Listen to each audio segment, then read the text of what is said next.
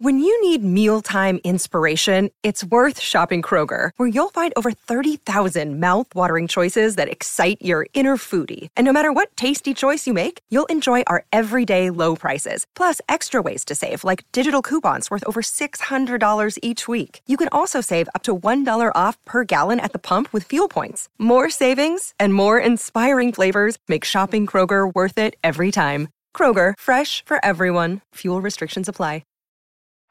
One man. Goodbye. Hello, Heisman. 20, 25, 30, 35, 40, 45, 50, 45. There goes Davis. Oh, my God. Davis is going to run it all the way back. Auburn's going to win the football game. I give it back now to the 30. They're down to the 20. All the band is out on the field. He's going to go into the end zone. Four-man Alabama rush.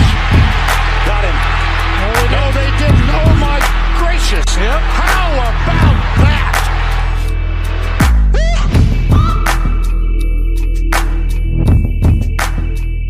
Gentlemen, it's Spotify Wrapped season on my social media feed here on, November 30th when we hit record.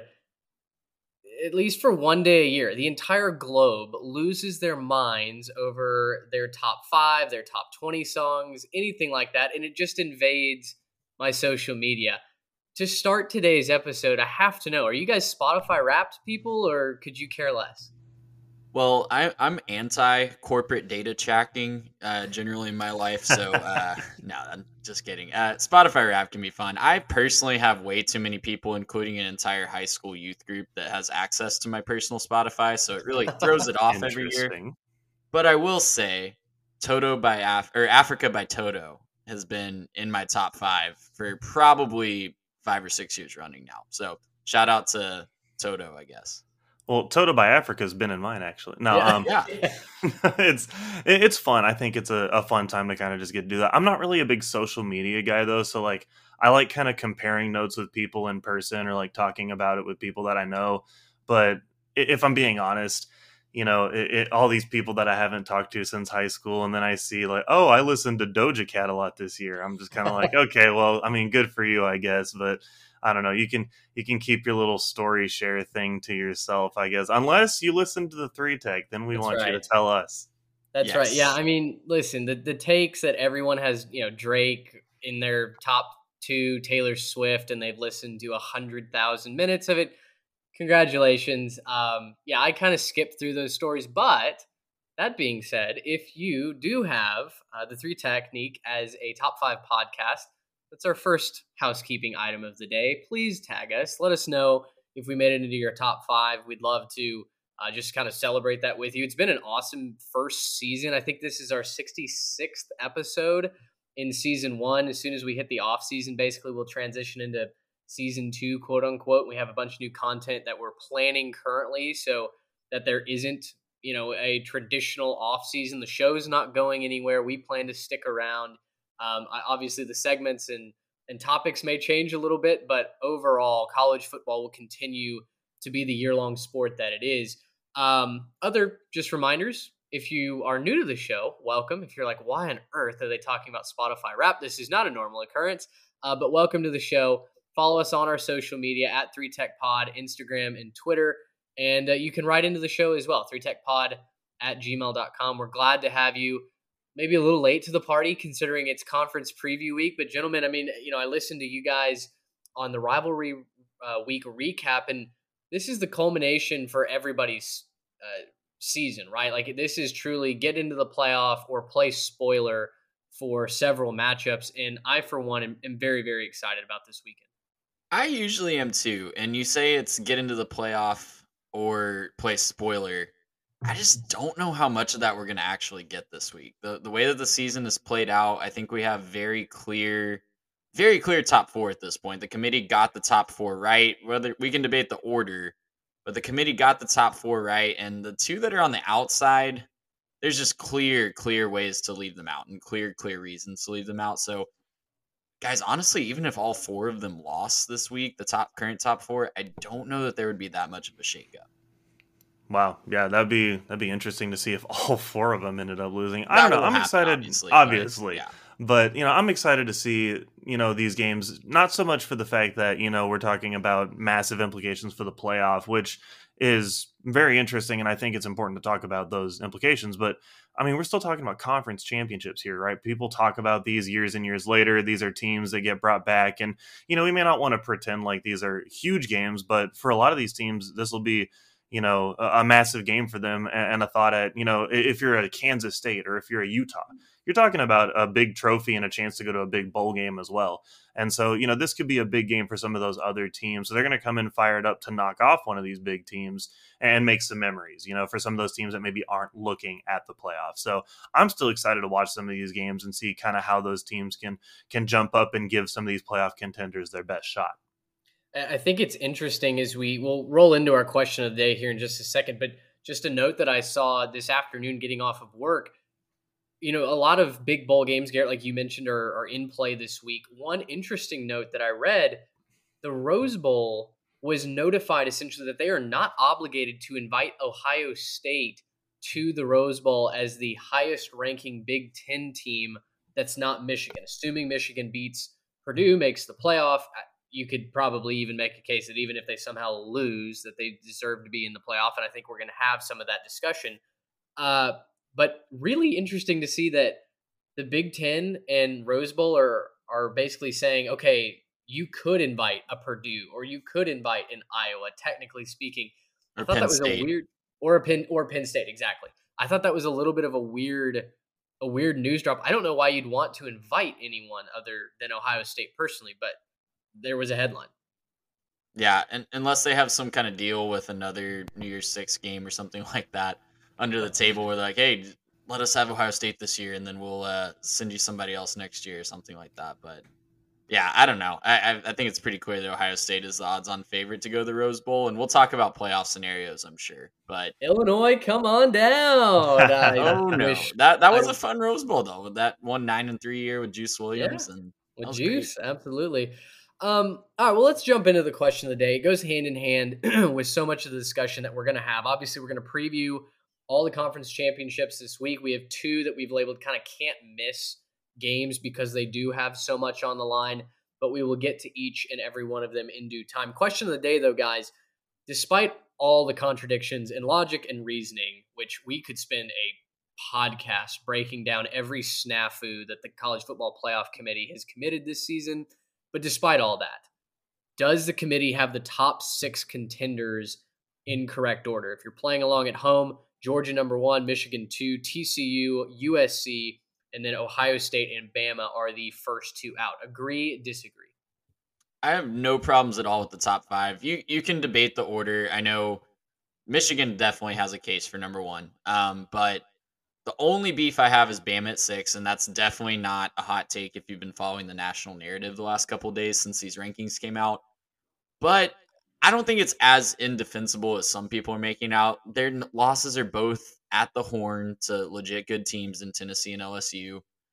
Literally on the last play of game with both of those. And they're lacking that huge quality win, but all the other teams you could put there at 6 have a glaring flaw. Like if you want to put Tennessee there at 6, which I personally would do because they won head-to-head against Bama, they got blown out and embarrassed by South Carolina. So any team that you could put at 6 has a fatal flaw, so to speak. And listen, at the end of the day, I really think that 6 is too far back this year. I really don't think that any of these teams that we're debating, like, oh, they should be at 6 because they would deserve it if there's a chaos scenario.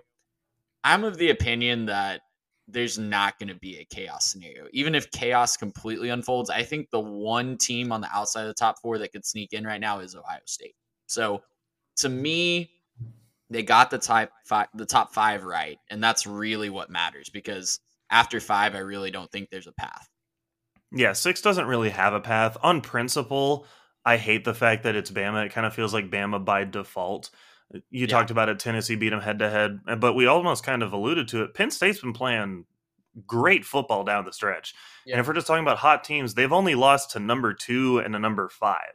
You know, and you can say what you want to, and Bama has good losses, whatever else, but Penn State's been playing really good football down the stretch. And I think if they played either Michigan or Ohio State today, it would be a really interesting game. I think it'd be a lot closer than it was during the season.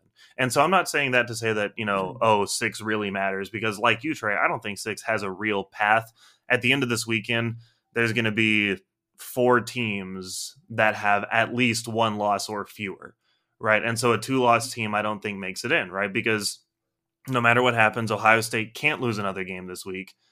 If USC loses a game, they'll be a 2-loss team. But even if the other 3 lose, they'll all just have 1 loss. And so I just kind of don't see how you give conference championship appearances plus maybe an extra loss that they would drop out, with Bama jumping back in. With that being said, I do kind of have a slight gripe with the order. I do think Michigan deserves a number 1 seed. I think if you were to take this to any other scenario, right? Let's play this scenario out for a second. Let's say Ohio State's number 1 in the country in any random given year. Ohio State's number 1, and then number 2 Alabama hosts number 3 Georgia, and they beat them 45-23. Georgia would jump to number 1.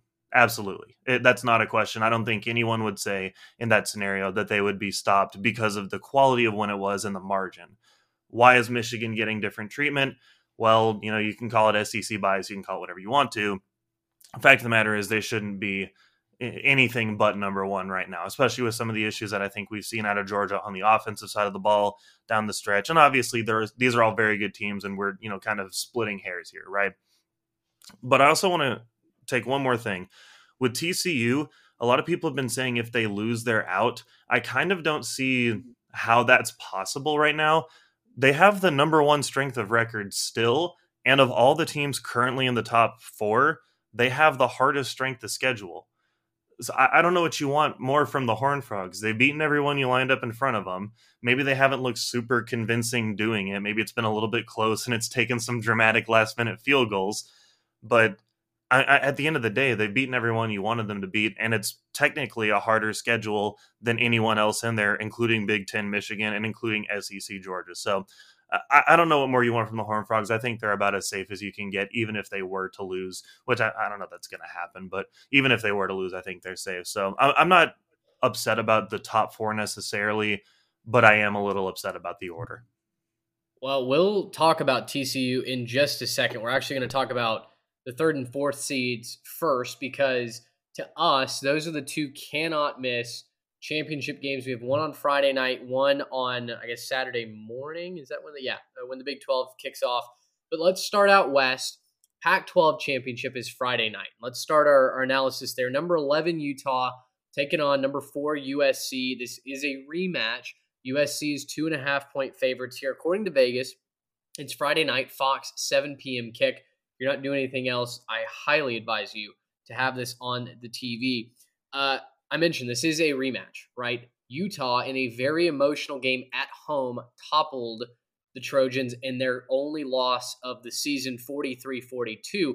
It's interesting, Trey, we've talked about as we kind of led up to championship week, it's so hard to beat teams twice in the same season. It's just statistically, it's not very likely. And yet, I don't know if this is on the probability or if ESPN matchup index is just wrong. They give Utah a 61% chance to win this game. And I'm starting to wonder if Vegas knows something as well, because Utah on the money line is only 135. So, I think this is going to be a close game regardless, but it really feels like, I know USC is 2.5-point favorites, but the way the money's coming in and the way that the predictions are leaning, you're not very hard pressed to find people that say Utah knocks off the Trojans here. Yeah, I think as a college football universe, we're all just kind of waiting for the other shoe to drop for USC.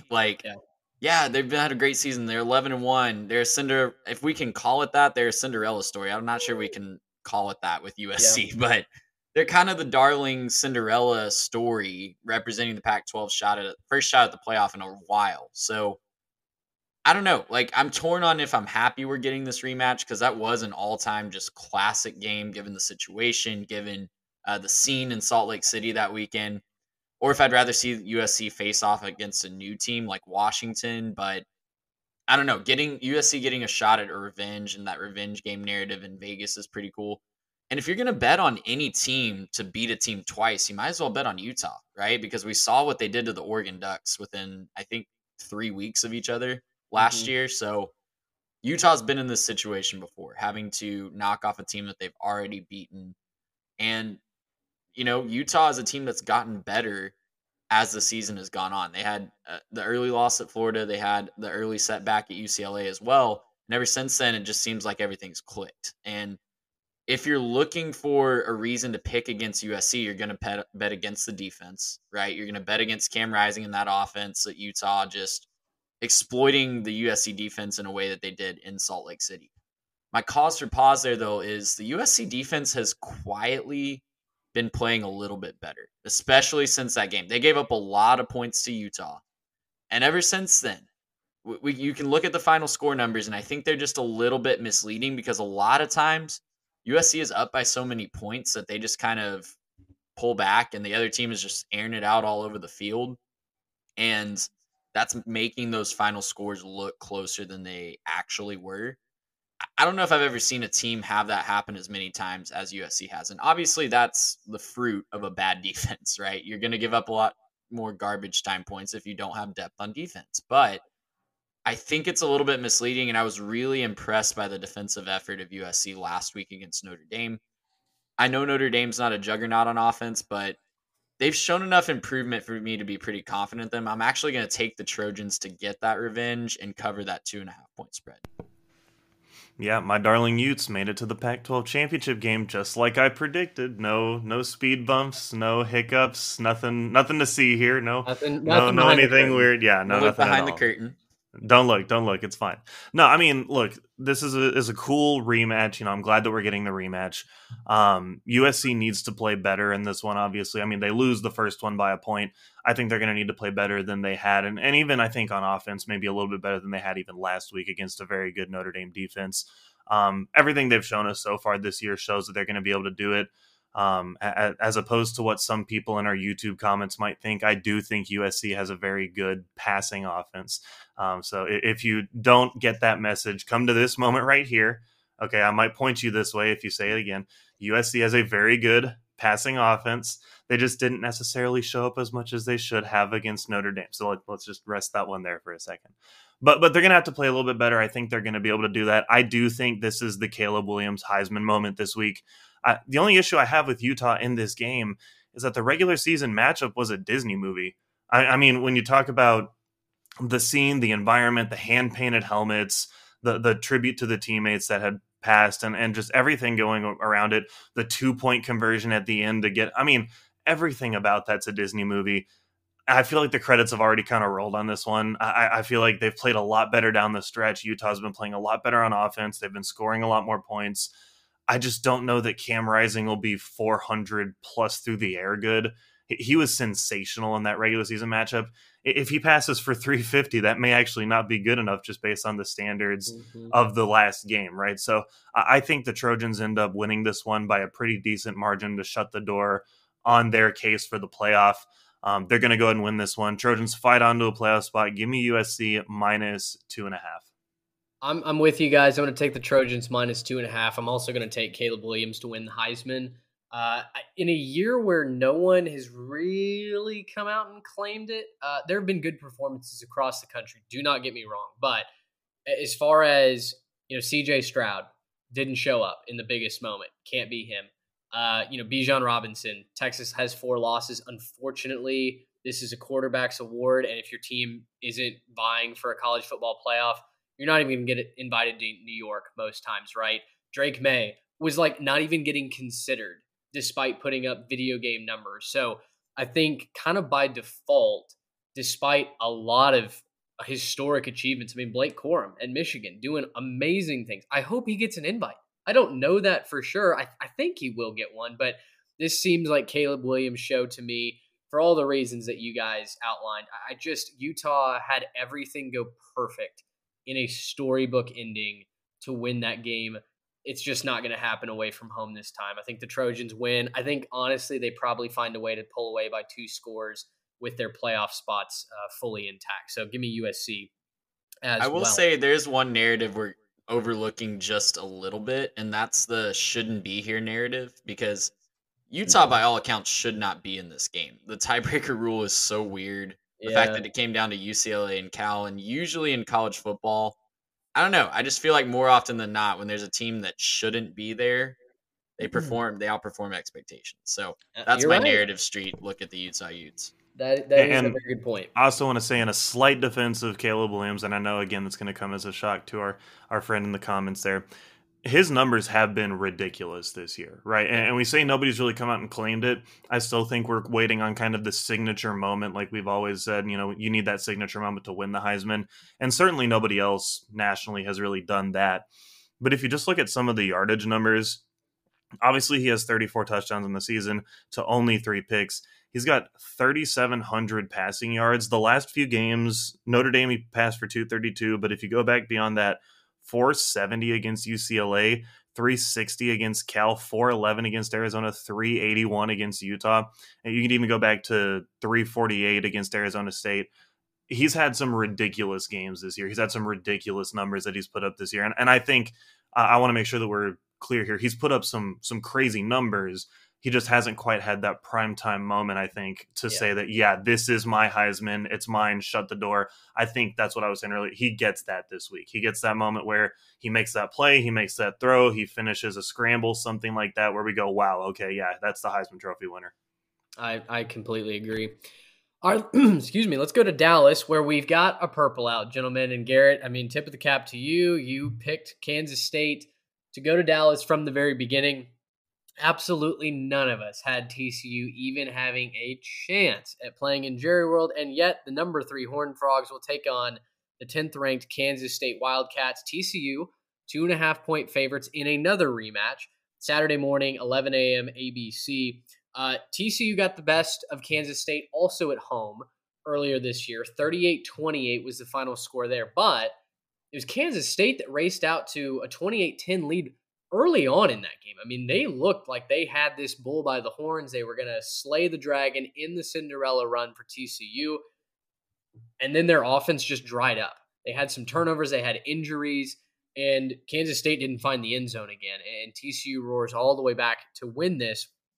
Frogs are coming off of a blowout against Iowa State. Trey, I know you were hoping that Iowa State would show some sort of courage, some sort of fight there in the rain in Fort Worth last week. It didn't happen. They didn't show up. And I was just looking at the data, man. I don't know what to tell you. The data said that Iowa State plus 10 was a lock. I know, but you know what? That was the worst loss for Iowa State in 4 years since they also got blown out by TCU in Fort Worth. Just kind of crazy how the Horned Frogs apparently have Matt Campbell's number. But all that to say, to me, it feels like TCU's offense is humming. And while I do think it's really tough to beat teams 2 times in a row, TCU, just every doubt I've thrown their way, every question mark, every, they're good, but they can't do this. And it's their time is up. Their luck has run out. They've won. And yeah, have they gotten kind of lucky in a couple of places looking at that game in Baylor? Sure, absolutely. But they found a way. And for me, I just feel like TCU has found something special. When you have that team of destiny vibes, there's always a team of destiny, right? Every single year, there's one team of destiny. I think it's TCU over USC. Give me the Horned Frogs in Dallas this week, minus the 2.5. Yeah, and I think of all the top contenders, TCU probably feels the most slighted. Obviously, USC knows they have to win to be in. TCU is kind of on that bubble. I know there's been a lot of debate on Twitter this week over will they get in if they loss? Will they be out if they lose? I don't necessarily want to get into that right here because, we're talking about the game itself. But personally, I think TCU, that narrative's not really going to matter. They're not going to be worried about, can we get in if we lose? They want to just go out and take it because they felt disrespected. That fan base has felt disrespected. The team has felt disrespected by the college football media and universe at large all season long. So I'm all in on the Frogs. I think they take care of business. They prove the doubters wrong. They're going to continue to do so. TCU minus 2.5. And I think you could see, I don't know. This was kind of the game that they showed they belonged earlier in the season. It was a huge comeback, like you said. And this is the one that made the fan base start to believing. I think they double up on Kansas State. Kansas State's had a great season, and they could certainly, it'll be interesting to see how they how they match up with Will Howard at quarterback instead of Adrian Martinez. I think that's the X factor to me, but I still think TCU is good enough to get it done. Yeah, and we talked about that game being in Fort Worth. This is still a Tarrant County home game, basically, for TCU. They get to take a quick shot down I-30, exit at 157, and then just turn straight into the stadium. I mean, this is an easy, game to get to for a lot of their fans. I think about all their fans show up to it, and as I said on the podcast a couple weeks ago, still don't think it's going to be that many because it's a relatively small school. So I think it will get packed out. I think a lot of T-shirt fans. There's been a lot of energy around this game and around TCU the last several weeks. As someone who works in Fort Worth, lives in the Fort Worth suburbs, I really have been feeling that. There've been billboards up talking about the record and the number 3 ranking and everything like that. And so I think the energy around TCU is incredible right now. They have the best resume of any of the current top 4 teams. People don't want to talk about that. I don't necessarily think they're the best team in the country just looking at them, but the numbers would disagree with you. And I know that they haven't necessarily been convincing all year, right? Like what Trey was talking about, they were winning a lot of nail biters, a lot of close ones. They still have a perfect record, right? At the end of the day, they're still 12-0. They're still looking to complete that perfect season. And of course, like you said, Mitch, my darling Wildcats, they're here. They made it. And I knew they would make it. I had confidence in them. Never a doubt. Never a doubt. Not even after early season. Never mind. But no, like, they've been an incredible team to watch. Adrian Martinez has been so good for them. You flip the switch with Will Howard, and he just brings that offense into a different place, right? And that was actually where he got his start, was at TCU, right? So that's kind of where he starts coming in for Adrian Martinez. He played the very beginning of that game. I think completed maybe a couple passes and gets injured. And then all of a sudden, it's the Will Howard show, right? He's out there wheeling and dealing. I think I have the numbers here. He passed for 225 coming off the bench, not prepared for it, had a 182 rating to end that game. So he played really, really well in relief. Obviously not well enough to get the dub at TCU, but he played really well. Anytime you've got Deuce Vaughn, you can't count this team out either. That he's one of the best players in the country. I think he's going to prove that. He's going to have a huge showing. I'm pumped for the Purple Out personally. I just kind of think the TCU, they're going to be riding high. They got a friendly environment, way too much on the line. They've got a lot to prove as well. I think a lot of people don't think that they still belong, even though they do. K-State, I think they're going to have a lot of fun in the Sugar Bowl. I picked them to be the runners up in this game at the preseason, and I'm going to stick with my prediction. They're going to runner up the conference. TCU is going to finish that perfect season. TCU minus 2.5. This is a fairly easy one for me to pick. I'm excited. I would love, how do I say this? I don't want this to be a dull weekend. I want good games, but I very much want chalk to hold. I do not want Ohio State in the playoff. I certainly don't want Alabama in the playoff. They don't deserve it. I think Ohio State's kind of fraudulent, to be quite honest. Oh, for sure. And I want to see what USC can do against Georgia's defense. I want to see that matchup. And I want to see TCU get a shot. I want to see this story have a chance at some sort of happy conclusion because they've earned it. I mean, again, everyone has doubted them each and every week. Hand up on that, myself included. And I think at this point, hey, you've earned it. You're clearly one of the 4 best teams in the country. Let's see what happens when you get a shot. Let's go from there to the rest of the Power 5 championships. So we've got 3 more games to cover here. Personally, I don't know that any of these are overly exciting. And tell me if you guys have different feelings here. But let's start with the SEC. Probably the closest of the 3 matchups I think that we're going to see. Number 14, LSU. Number 1, Georgia. The Dogs are 17.5-point favorites. Exactly the line you want to see in a conference championship game. If you choose to watch this, it's Saturday, CBS. 3 p.m. is the kick. I feel like LSU, listen, that was a bad loss to A&M last week. And I know you guys covered that on last week's episode. I haven't gotten a chance to weigh in on that. Horrendous loss for LSU. Really bad. And you're playing for your season to be the first 2-loss champion or 2-loss team that has a chance to go to the playoff, and you didn't show up against an A&M team that is young and banged up. And so, really, really tough loss there. For me, listen, it's the same old Brian Kelly, man. He has some good moments. He does. And he finds a way to be nationally relevant. But when it really matters, tell me what he's done. So anyway, that's my point on that. I do think LSU probably covers a 17.5 point spread. Jaden Daniels should be healthy. And I know he got banged up at the end of that A&M game, but he came back in. And I wondered if his season was over. It wasn't. I think this LSU team is mad, and they've truly got nothing to lose, right? At this point, they might as well just go no holds barred against Georgia. That Georgia offense continues to be one of the most inconsistent things that we've seen, even though they end up rallying in most second halves and putting up numbers to be one of the top 5 offenses in the country. LSU might not give them that chance to fully come back or hang around if Daniels and company are running the football, are passing it downfield.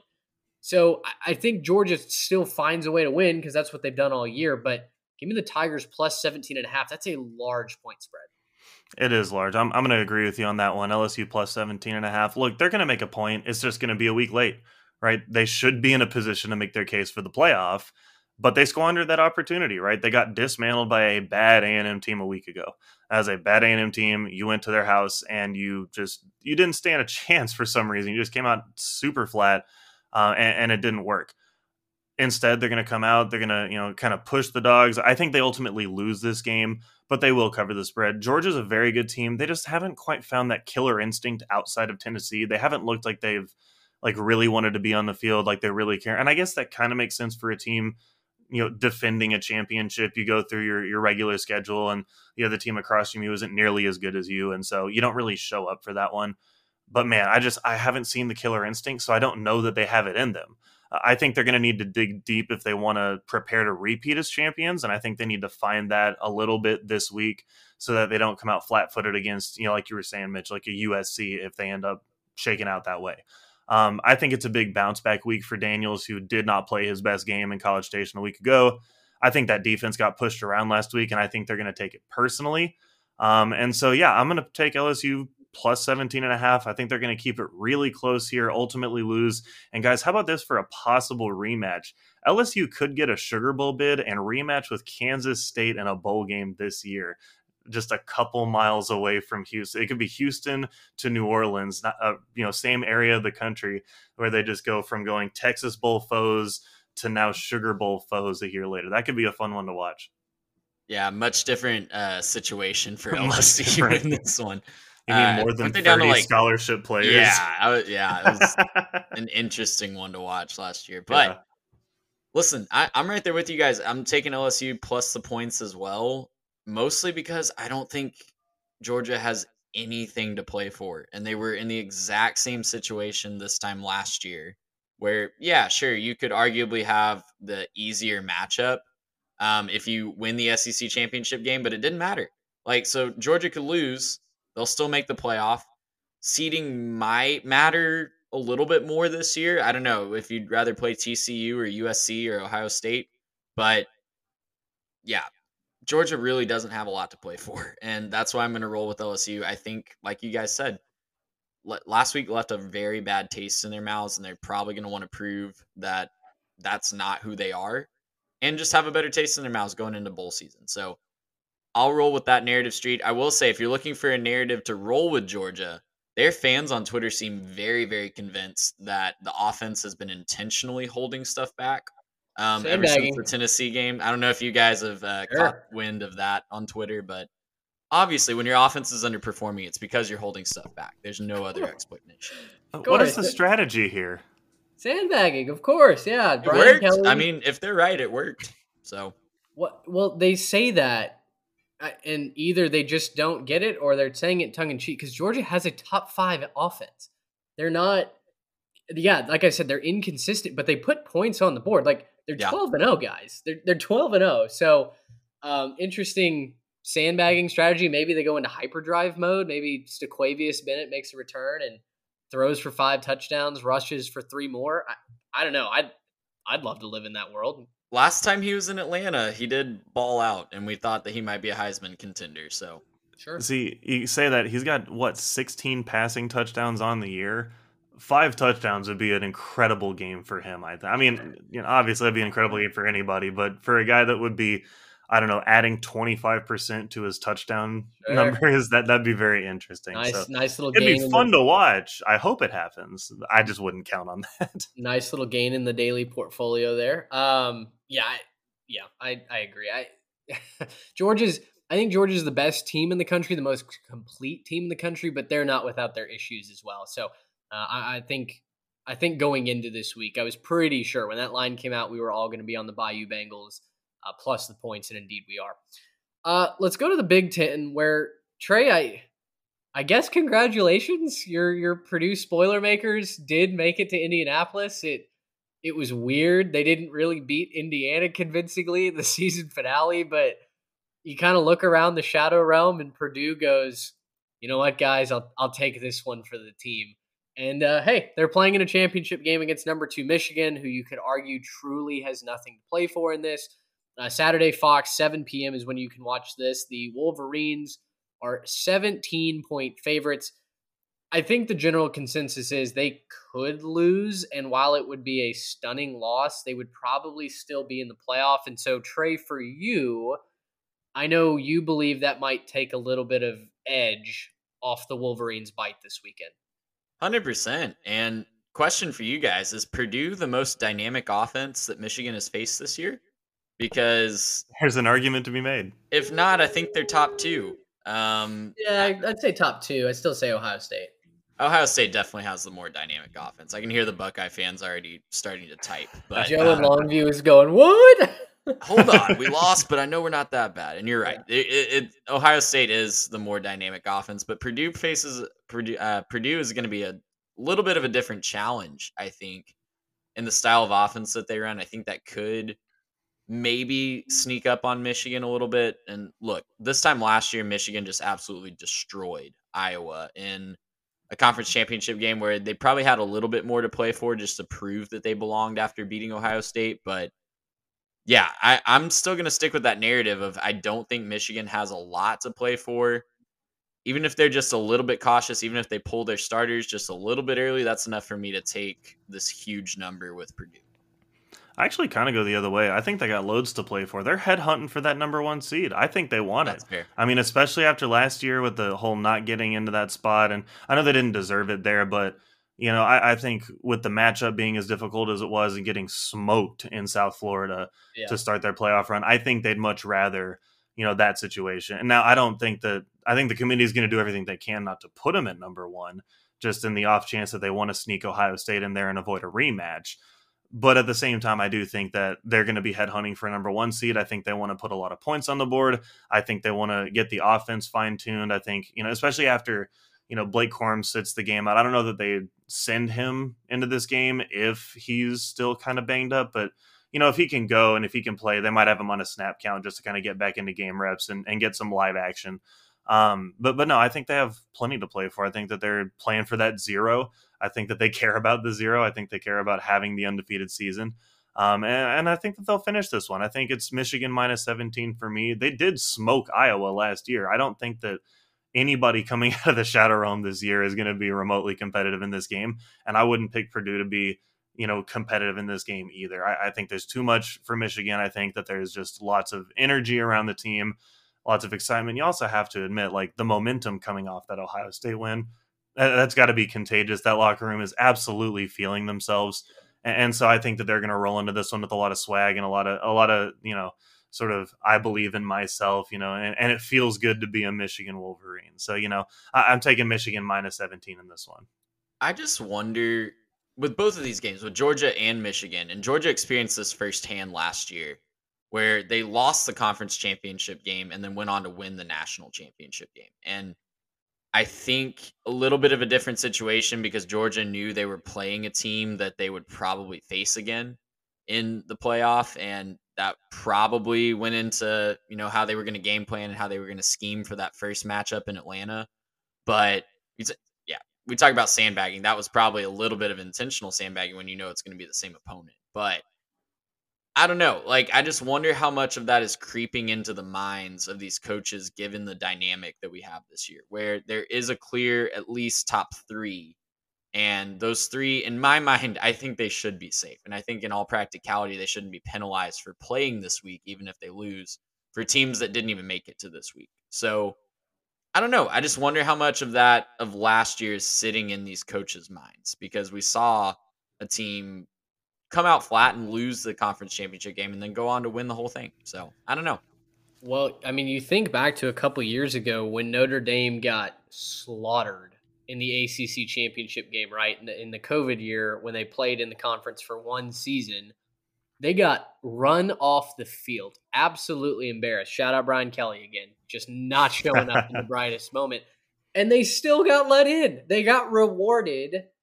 To your point, they got rewarded for making it to the conference championship game and not punished for losing that week, even though they got embarrassed. And then guess what? They got embarrassed by Alabama, right? So I think that those teams, those three teams, Georgia, Michigan, and TCU, just to reset, are indeed safe.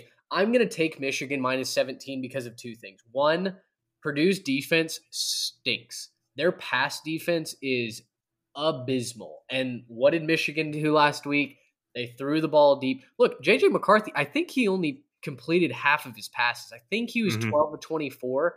Yep. Michigan had 4 plays over 40 yards. 3 of them went for 60 plus. 2 of them were those long touchdown passes, and then Donovan Edwards had that long touchdown run.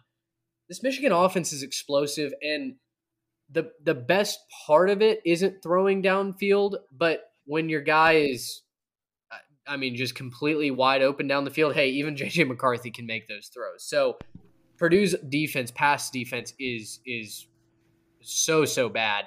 Plus, Purdue can't run the football. So I think you're going to have a lot of 3 and outs, a lot of quick possessions for Purdue, and a lot of chances for Michigan to score. To me, even if they remove starters late in the game, I don't know that Purdue is good enough to keep it within a 17-point margin. So I'm going to take the Wolverines, looking for that number 1 seed. This again, to me, feels like their year, right? This is the closest that they've been to truly competing for a national championship since Charles Woodson was playing for Rose Bowls, right? So yeah. I think they want to go out and make a statement again this week to keep the momentum going. Yeah, and to the point on sandbagging, I don't think they're pulling out all the stops in this one. Like, I don't think they're going to be running trick plays, and you're going to see, McCarthy streaking down the field on a Philly special type of thing. I just kind of have a feeling they're going to come out there with the mindset of we need to make a statement. I think the defense plays hard. It wouldn't shock me to look up and they held them under 10 points. It really wouldn't shock me. That defense is extremely good. They held Ohio State to 23, and that looked like a bad 23. That was like all in the first half. And so I think if that kind of effort comes out, that kind of energy comes out for Michigan, I wouldn't be shocked to watch this one become a rout really quickly. Just because, I do think that they want to come out here and make a statement and fight for that number 1 seed. Well, let's go ahead and move on to the last Power 5 championship. And Can we call it that? Are we still calling it that?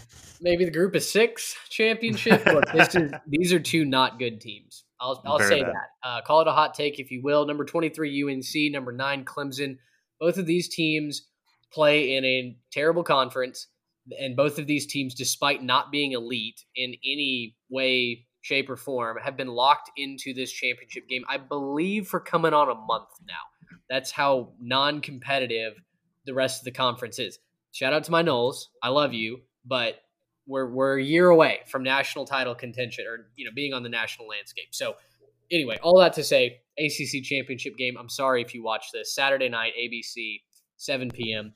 Clemson 7.5-point favorites. Gentlemen, I'll kick it to you immediately. If DJU trots out there as a starting quarterback, give me the Tar Heels all day and twice on Saturday night, because he's not a good quarterback, and this offense is not good when he's under center.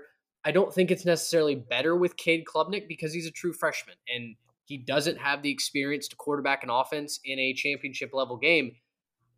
So I don't see a way Clemson wins this game, to be quite honest. I mean, unless UNC's defense just, completely allows DJU to do whatever he wants, which Wake Forest did earlier in the season, that's a path to a Clemson win. Otherwise, I kind of think Drake May scores a lot of points on a Clemson defense that was just porous last week against Spencer Rattler in the Gamecocks.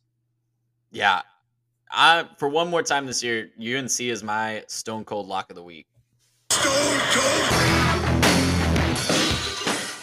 And that's because I don't want to bet on Clemson's offense. You could not pay me enough money to bet on Clemson's offense. So North Carolina is just the drug that I can't quit this season, I guess, because the last 2 weeks should make me very, very cautious about that. But yeah, I think North Carolina comes in. I think Mac Brown and his team come in with something to prove. And I think they're more excited to be in this game than Clemson is. And we talk about that narrative in bowl season a lot. I think it's going to matter in this game. So I think North Carolina comes in and makes a statement.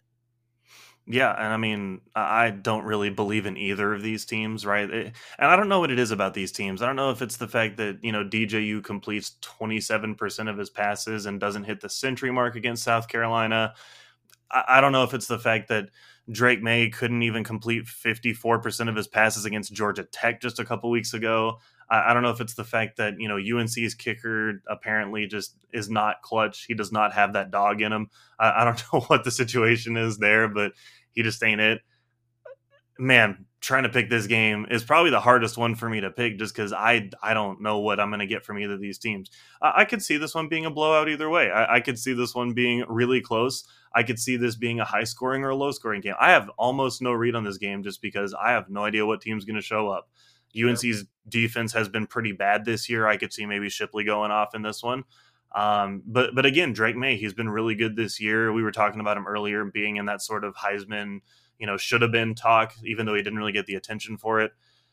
I'm going to go ahead and pick UNC in this game plus 7.5, just because, man, I don't like DJU in this situation. He looked really good for a couple of games there and disappeared, fell off a cliff. I don't know what happened.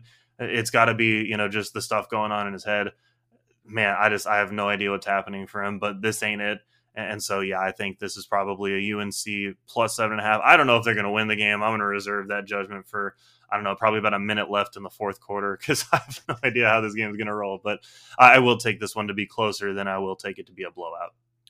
I feel like DJU is going to transfer home to I don't know, Arizona State or something where and I don't even know if he fits there. He's a California kid, West Coast kid, right? Top quarterback in the country coming out. To me, the future is so clearly Cade Klubnik. And I feel like even Clemson fans have turned on DJU. It's like every moment is too big for him. Aside from that Wake Forest game, the dude cannot process blitz packages, complex coverages. It's a true roll of the dice if he's going to pass for more than 100 yards right now without turning the football over. So, I don't believe in Clemson's offense either. I think UNC, I don't know if they totally win the game just because I don't think UNC is very good either, but certainly not going to bet on Clemson to win by more than a score. So all three of us on the Tar Heels. Get quick game stats for him outside of that Wake Forest game where he was sensational. His highest passing output this year was 233 yards against Miami. Oof.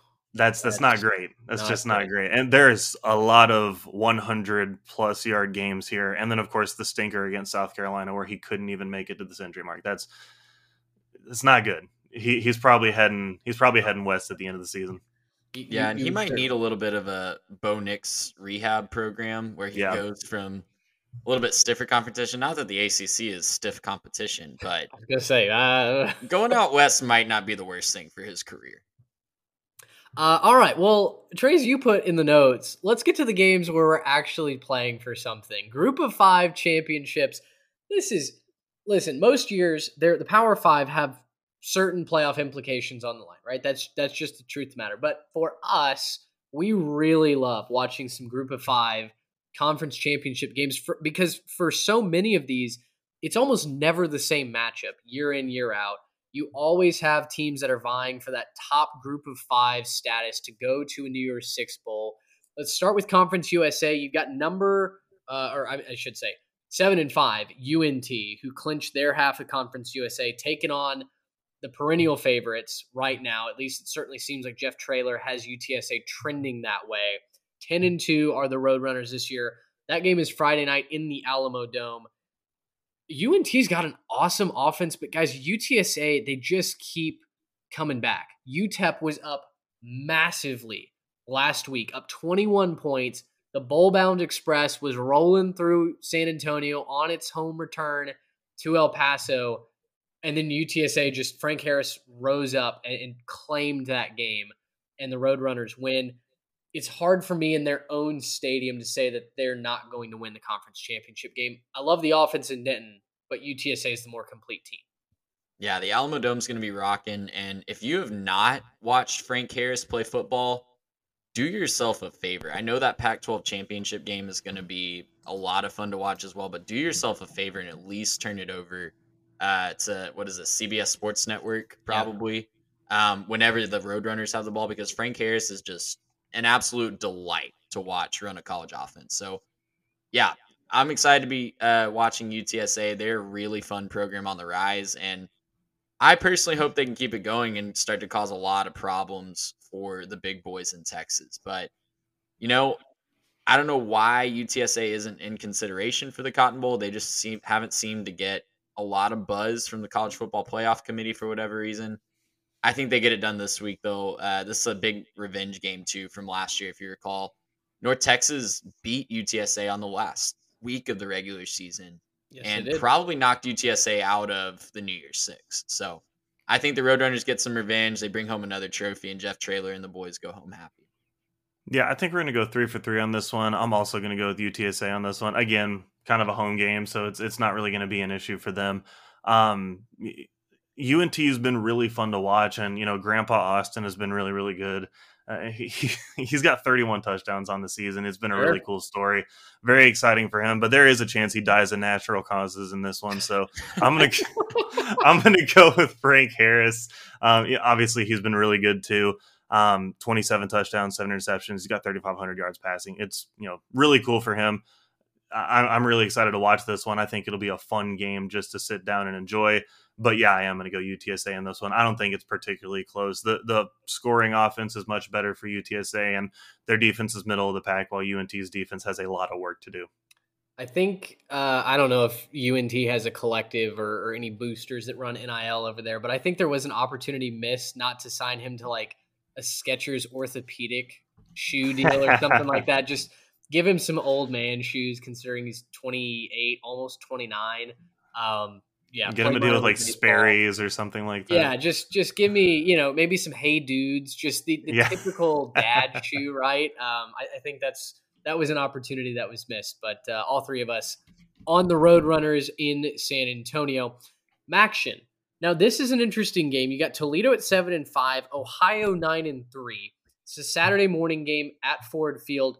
The Bobcats really came kind of out of nowhere in the MAC, the MAC East. It was Buffalo's division to win, and then week in, week out, the Bulls found a way to lose, including that game to Kent State. They were up by, 10? With like 3 minutes left, and Kent State forces overtime. Buffalo punts and then fumbles on the next possession. Kent State beats them in double overtime. I mean, just goodness, being a bandwagon Buffalo fan in the MAC was pitiful this year.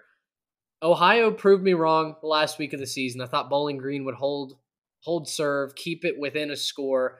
They got blown out by the Bobcats, and it seems like Ohio has the momentum here. Even though the Maple Missile's out, I still think I'm going to ride with Ohio. Toledo, Sean Finn, explosive offense, but something feels right about the Bobcats this year. Yeah. The only thing that I just really don't understand about this game is why it isn't on Friday night as well. Because it's usually on Friday night, isn't it? It just feels wrong to not have a Friday night MAC title game. That's just what I grew up with. But I digress. I guess we'll roll with it being 11 a.m. local time in Detroit. But I think I'm going to lean Toledo in this one. I like the explosive offense. It always seems like, too, in the MAC title game, the team with the maybe worst overall season finds a way to win. That just seems, I don't know how true that is, but at least in my perception and remembering of history, that seems to be what happens. Sure. Yeah, that's honestly kind of fair. I think that's probably true. I think Toledo plays slightly better defense in this one, and I think that's going to kind of be the same thing. They both have good offenses. I think Ohio probably runs the ball a little bit better in this game, but man, I just think Toledo's going to come up with 1 or 2 more stops in this game. So I'm actually going to be with Toledo on this one as well. Just give me something weird in the MAC championship game. Just give me something really weird, something bizarre, something late in the fourth quarter to really, just kind of screw the game up. And I'll have Toledo ending up on the right side of it. Finn is a little turnover prone. That's what worries me about Toledo. If Ohio's He defense is. can force some turnovers, especially some fumbles, I like the Bobcats' chances. So I'll keep us from maybe the game day kiss of death to the Rockets there and go Ohio, and I'll celebrate your win on the recap show on on Sunday afternoon. Sunbelt, Coastal Carolina, wink wink, versus Troy. This is Saturday. Troy will host this game. Troy Trojans, very, very impressive season. 10-2 on the year. They dominated the Sunbelt West. Coastal, on the other hand, is in as the East representative, not the East champion, but the East representative, because James Madison is not eligible for any sort of postseason, thanks to the dumb NCAA rules. So for me, on principle, I don't care if Coastal might be the better team. I'm rolling with the Troy Trojans because Coastal shouldn't be here, and I refuse to lean into that narrative that they're then going to win. I know it's happened in the past, but give me the team that should be there. Come on, Troy, don't let me down. Listen, Grayson McCall got hurt, and that game against James Madison, I'm 100% convinced would be a lot different. I don't know if the Chanticleers would have won, but I would absolutely take Coastal Carolina with Grayson McCall plus 40 because they lost by 40 without him. So I think I'd be comfortable betting that spread. But I don't know. It's going to be interesting because Grayson McCall apparently might be back. Jamie Chadwell's been kind of hit or miss about that. He said if the game, I saw on Twitter today, Wednesday, he said if the game was today, he absolutely would not be playing. But they're going to try to give it a go and practice over the next couple days to see if he can get ready. If Grayson McCall plays, Coastal's going to win this game by multiple scores. Troy's offense is not good. They've been a defensive-led team, and Coastal usually feasts on defensive-led teams because they run an offense that your defense, no matter how good they are, it's just really, really difficult to prepare for. So if Grayson McCall plays, I know this is a cop-out. I'm going to wait and see if he's playing. But if he plays, I think they win. If he does not play, I think Troy wins. It's literally going to be as simple as that. And I don't think he's going to play, so I'll go with Troy. Yeah, I guess I'll triple up with Troy on this one. Look, they have the 8th best scoring defense in the country, 16.8 points a game. I don't care how I'm going to go the other way from what Trey said. I don't care how good your offense is. When you play that good a defense, they're going to hold you down well below your numbers. And on a not 100% Grayson McCall being your best chance, because if he plays, he's not 100%. If he's absolutely not playing today, then he's not playing at 100% on Saturday. And so, less than 100%, maybe you rattle him a little bit, get a little pass rush, get up in his face early, knock him down a couple times in the first quarter. Man, I don't think that goes super well for Coastal. And I'm kind of with Mitch on this one. I think that James Madison's been, slighted. And so I'm gonna go on principle with Troy here. I think the Trojans, they'll end up going 2-0 in conference championships. hang the banner, Dukes. Do it. You're buying your players rings. They deserve it. Darn well should. Celebrate. Live it up. You won this conference divisions championship. Absolutely hang the banner. To the American, which we've been doing the group of 5 chronologically. So this is without a doubt the biggest game in the group of 5 slate. Pardon me. Number 22, UCF, 9-3 on the regular season at number 18, Tulane. The Green Wave are 10-2. You can watch this Saturday afternoon on ABC. This is the first conference championship appearance for Tulane in their program history. So big event number 1. Big event number 2, Willie Fritz is back after previously being rumored to signing a deal with Georgia Tech. I mean, there were Atlanta reporters saying the ink on the page was dry, that he was taking over the Rambling Wreck. He announced to the school and his players, hey, I'm staying and will receive an extension to stay in New Orleans. There's a lot of, call it a wave of momentum here for Tulane. Give me the Green Wave in this one. I know they lost to UCF the first time, but again, I'm going to go back to the well. It's hard to beat a team twice. I think Tulane just has so much going for it. I want to see them in the Cotton Bowl. Maybe that's a heart pick. Maybe that's why I'm leaning towards Tulane, but I want to see them rewarded for a magical season, literally flipping their records on its head from last year. 2-10 a season ago, 10-2 this year. Come on, Tulane, I'm riding with you. Yeah, and this is for the Cotton Bowl. I know we were waiting to see if UTSA or somebody else would get ranked in the final college football playoff poll. this game's for the Cotton Bowl. The winner is going to get to go and take on a Power 5 conference team and, be the Group of 5 champion. So I'm excited to see this. I think Tulane probably learned a lot from getting kicked around by UCF, and that was a really uncharacteristic game for Tulane. They've been really solid on defense in every game except for UCF earlier this year. And, I think they're going to look at the film. I think they're going to learn from it. And, yeah, they're just going to ride that wave of momentum of getting their coach back and keeping riding high. So, yeah, like you said, Mitch, it's probably a heart pick, but I'm going to roll with Tulane as well. Guys, I didn't have a wave pun ready. I'm going to have to think of one while I'm talking. I'm also going to pick Tulane actually in this one. I think that it's a good moment for them. I think they're the better team. They pass the ball better, surprisingly. They also, Tyjae Spears has been ridiculous on the ground. He's got almost 1,200 yards on the ground, 14 touchdowns on the year. I think he's probably one of your X factors in this game. Your other X factor in this game is probably actually Gus Malzahn. And the fact that, do I trust him in a late season situation? I don't think I do. I don't think that's probably his situation. Not unless he's playing Alabama. If he's playing Alabama, let me bet on him. If he's playing Alabama, yeah, I might go with him. But this is Tulane we're talking about. This is a team that deserves late season accolades, and so I'm going with Tulane on this one. Insert wave pun here. And I think that this is, again, kind of a heart pick, but I want them to win. And I think that they will. I think they're the better team, and I think that they'll end up making it to a Cotton Bowl, and that'll be a lot of fun to watch. I really want Tulane to win this. UCF's had their moment in the sun. They've lost some really bizarre games, like losing to Navy. Where did that come from? We talked about that at the time. Tulane, they're the better feel for my college football soul.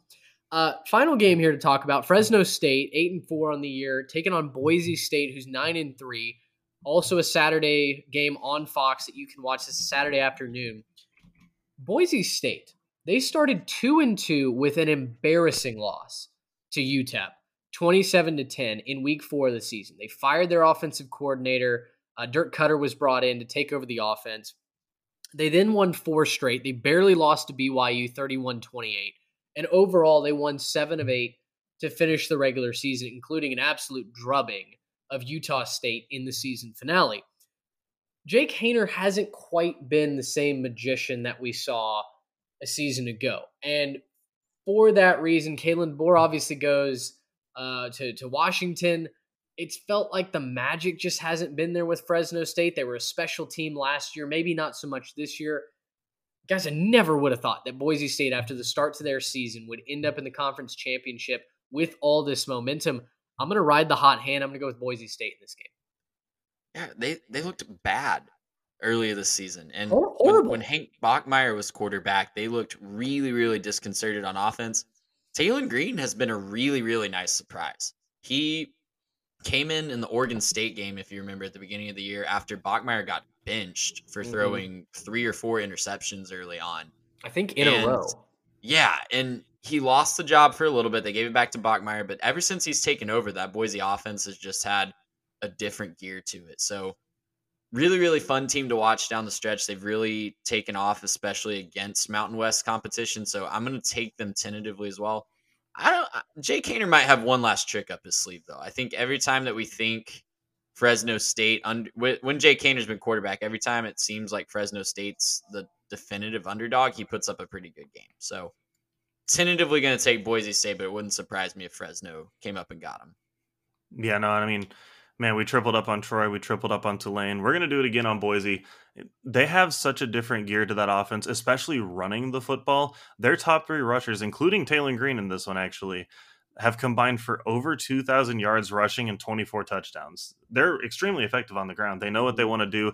They also have it's number 9 in scoring defense. They're just the better team, I think, in this situation. I'm like you, Trey. I wouldn't be shocked if Fresno State comes in and wins this one. But give me Boise State, and it's been a really cool story to watch them turn around. I just really am excited to see what this team can do. This is a rematch as well. Boise won this one by 20 early on the season. That made Fresno State fall to 1-4. And then they rattled off 7 straight wins to close the season. So just a really cool story that Fresno's even here. And they're a completely different team than the last time they played Boise, because they've been putting up a lot of big numbers on offense ever since they kind of got to get to the softer part of that Mountain West schedule. But yeah, I think this could be a really fun shootout. There could be a lot of points scored. I would rather watch this game than I would the Big Ten championship and the ACC championship. Just to be completely honest. Now, I won't really get to. I'm going to be driving down to Georgetown to call high school football, but it is what it is. So I'll have to catch up on a lot of highlights. We'll TiVo it for you. You can come over and watch it on Sunday. That's right. I appreciate it. All right, guys. Well, conference championship week, consider it previewed. We're excited for some of these matchups and really excited, I think, just to have the puzzle pieces in place, right? A lot of things we just kind of assume are going to be a fact after this Saturday and as the playoff rankings come out on Sunday afternoon. What we'll do is we will record our recap episode after all of that. So you will have our reaction to the college football rankings. I don't know if all the bowl games will be set by the time that we hit record. We'll do our best to maybe mention some of the highlights, but we will have a bowl game preview to come out. We're still figuring out how exactly we're going to format that, if it's going to be one giant episode, if we're going to piecemeal it. But anyway, stay tuned. We will cover every aspect of the postseason. And then as we head into the offseason in January, stick with us. We're really excited for a lot of content coming up there. For Trey Reeves and Garrett Turney, I'm Mitch Mason. Thanks so much for listening. Until next time, so long, everybody.